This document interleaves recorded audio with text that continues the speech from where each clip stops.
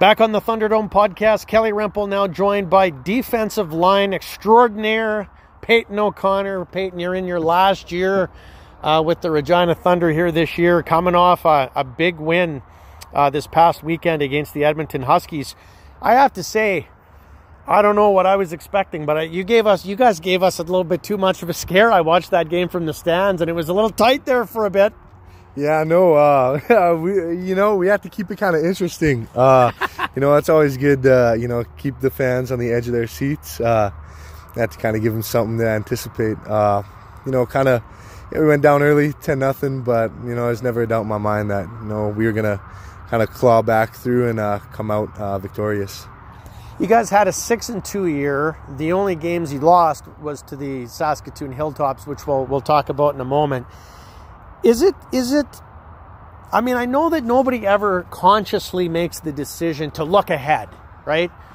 But people are at all levels of sports, not just football, but all levels, amateur, college, professional. Any athlete will tell you that whether you want to admit it or not, there are times where you might be thinking ahead a little bit. So you guys had just trounced them the week before, sent them all the way back to Edmonton. They had to come all the way back to Regina. And there might be just a little voice in your head thinking that it might have been a little bit easier than it was. But to their credit, for a team that was fighting that kind of adversity, I thought I was very impressed with Edmonton and how hard they fought in that game.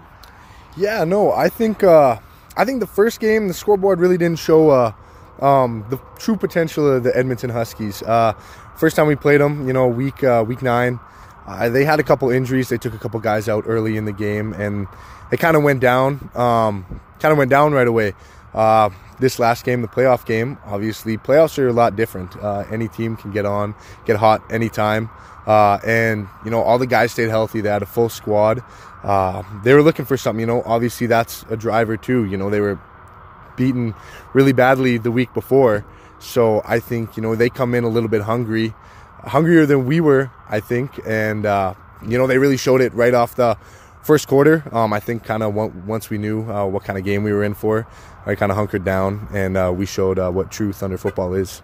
Yeah, I would agree with that, and pride, certainly. Like, nobody ever likes to be embarrassed, right? And so they came in with a bit of a chip on their shoulder and gave you guys a run for your money, that's for sure. But getting forward to this weekend against the Hilltops, I think coming into the year, even just as an outsider sort of looking in, before I ever got involved with the team doing these podcasts, anybody that kind of is close to the league would say that if they were betting money, they would think that it was going to be the roads to a championship were going to come through Regina and Saskatoon, and that's exactly what's happened. I felt like the first time you guys played them, Payton, I watched that game not live, but from streaming at my buddy's place in Mississauga. And I don't mean to be disrespectful or anything to you, but I felt like you guys were absolutely outplayed in that game. But I didn't feel that way coming out of the last one. I felt like, you had more yards than they did. I think you got to the end zone. They didn't get to the end zone. They kicked more field goals. But I thought that there were absolutely some positive things to build on the last time you played them. And I bet you there's not a doubt in your mind that if you guys play as well as you're capable of playing, you're going to come out of Saskatoon with a win. Yeah, no, I would totally agree with that. I think last game really showed that we can, not only compete with the Hilltops, but that we are a better team. You look at that. I think the major thing there was the turnover battle, which really hurt us. Outside of that, we pretty much beat them in every single category. I think the first game we played them, it was kind of a good wake-up call that we kind of need to focus up a little more, and we need to prepare a little harder than we did for that game. I think, the second game we played them, obviously disappointing to come away with a loss there, but a lot of things to be happy with the way we played, a lot of things to work on, give us a lot of confidence going forward. And I think, this game we feel like we truly can come away with the win. As Tom Sargent did say, 2 years ago, hard to beat a team 3 times in one season. Oh, that's right. And I think that was the exact opposite a few years back, where they beat you guys twice in the regular season, but then you're the other way around. Sorry. whereas you beat them twice in the regular season, but then they beat you in the playoffs. You were around then, or you weren't? Was that before your time? That would have been before my time. Last year was my first year here, so coming here, I really don't know what it's like. I didn't really know what it was like to lose to the Hilltops until this year, and I didn't really, that feeling just doesn't sit well with me. And I want to go in. No better feeling than going in there and taking away their dreams in their home stadium.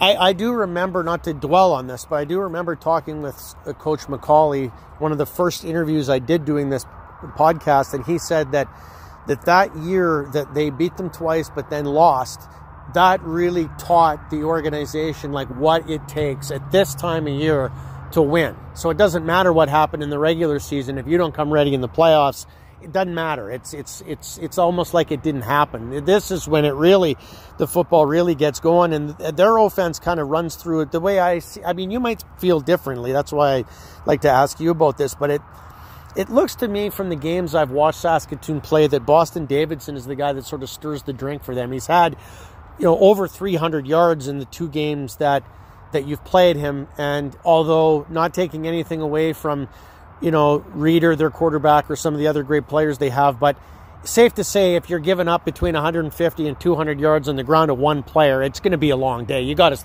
at least contain the guy, right? Yeah, the whole game plan going into Saskatoon is always kind of stop Boston. He's a phenomenal player. He's a hard runner.